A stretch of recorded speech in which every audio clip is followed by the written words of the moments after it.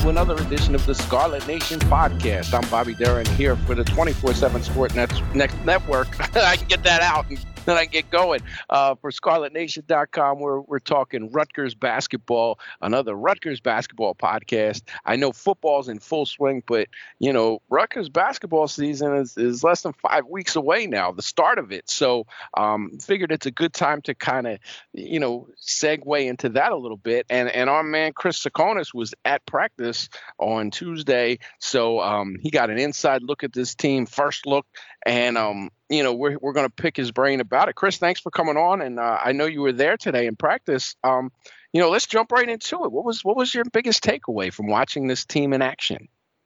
Well, my biggest takeaway is, you know, we heard a lot going into the season about how it's a more athletic group, it's a more quicker group, I guess you could say, and I got a chance to finally see the team firsthand, and from what I saw in that practice, they certainly looked the part. I thought, you know, there was much more of a tempo, both in terms of getting up and down the floor, and also in terms of just moving the ball. There wasn't a lot of isolation stuff, wasn't a lot of, you know, in past years, you'd see Rutgers sort of try to take some of the air out of the basketball. We didn't see as much of that. It looked a bit more up tempo. And of course, practice doesn't tell you the whole story until you see him in a game situation.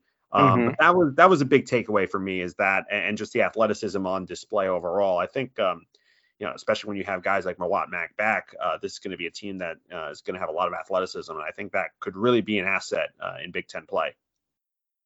Right. And, you know, you talked about the tempo, and you were telling me about the shot clock, practicing with a short shot clock. What was that like? Yeah, there was a portion, not the whole scrimmage, but there was a portion of the scrimmage where Rutgers was practicing with a 12-second shot clock. So as you can imagine, 12 seconds. 12 seconds. Yeah, keep in mind, NBA is 24. So that's meant to sort of, from what I can understand, it meant to sort of refine the decision-making, quicker decision-making that you need to have in those kinds of situations. The team looked, for the most part, like it was up to the task of being able to navigate that higher tempo. You saw there weren't a ton of miscues. There weren't a ton of miscommunications. I didn't really get the sense that there were times when guys weren't on the same page. It felt like it was a pretty cohesive unit.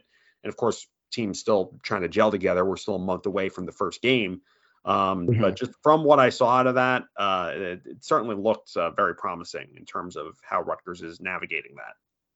Oh, right. That's very, you know, the up-tempo stuff, I think, you know, I'm excited to see it because we've watched, you know, that offense lull itself to sleep at times in the past. And, you know, to see a team just run and shoot, I think it'll be an exciting brand of basketball. So definitely looking forward to that and seeing how it goes. And from what I've heard, you know, already the guards are more athletic and you know, it just brings a different dynamic. But, you know, moving on, what other question we keep getting, you know, Mawot Mag, when's he going to be back? When's he going to be cleared? What did he look like out there today, Chris?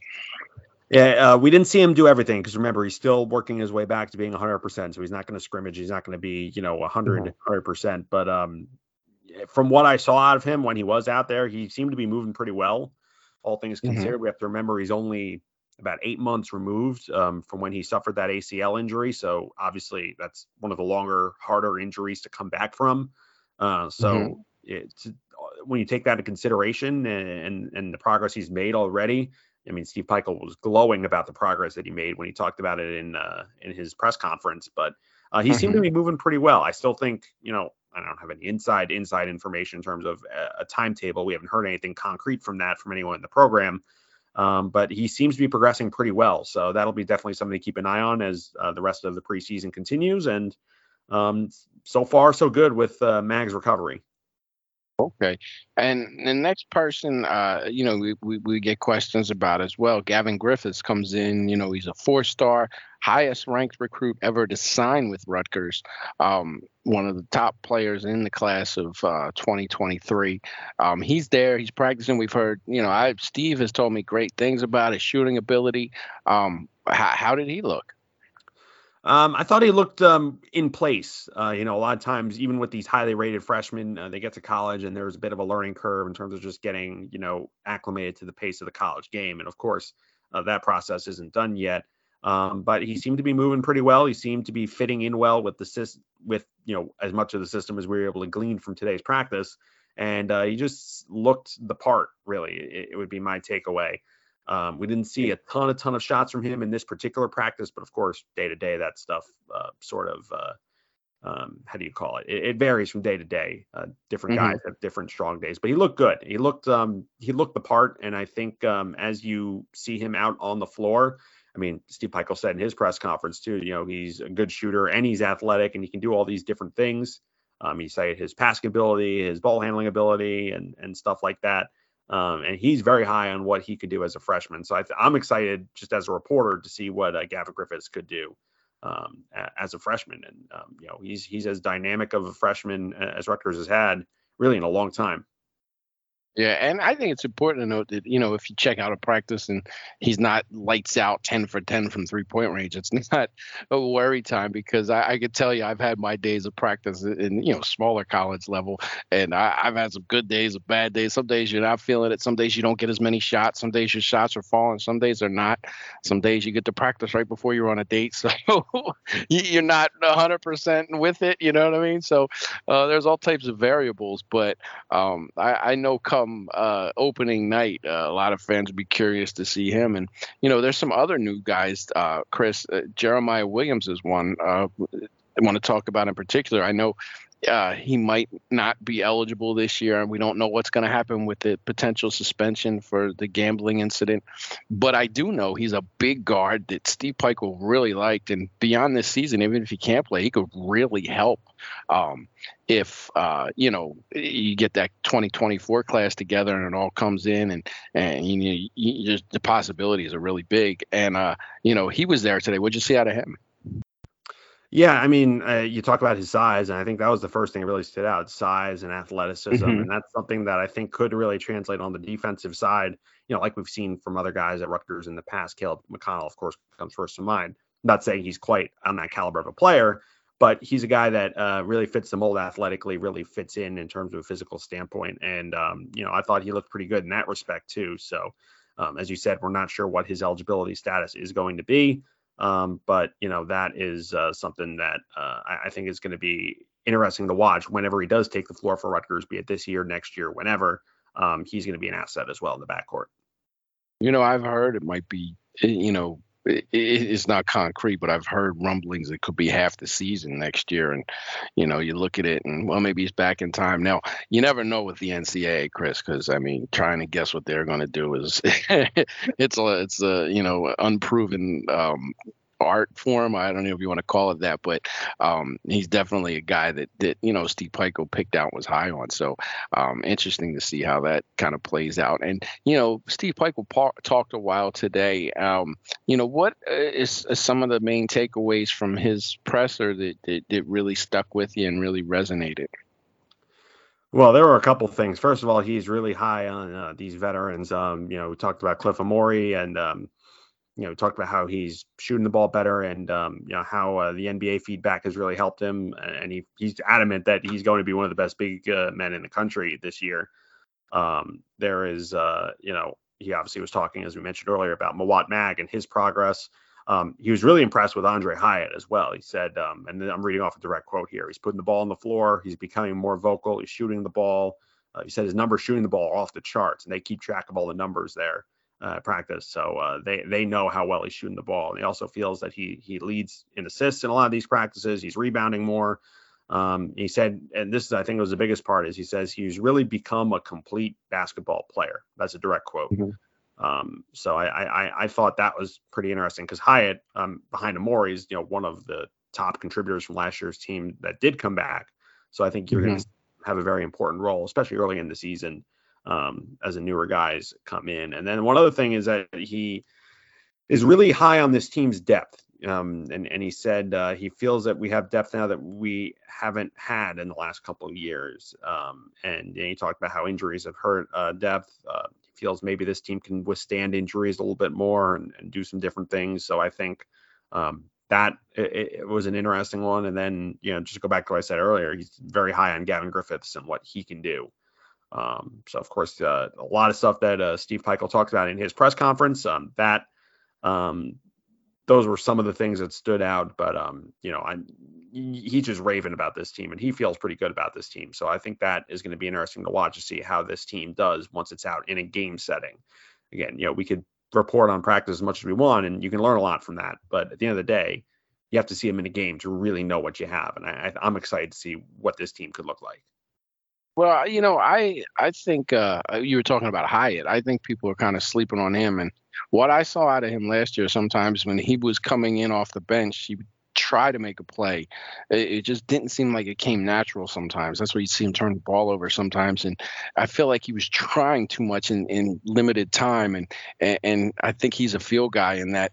If he gets going, his confidence shoots through the roof. You see him miss a couple shots, and you can see him kind of being a little more hesitant and stuff.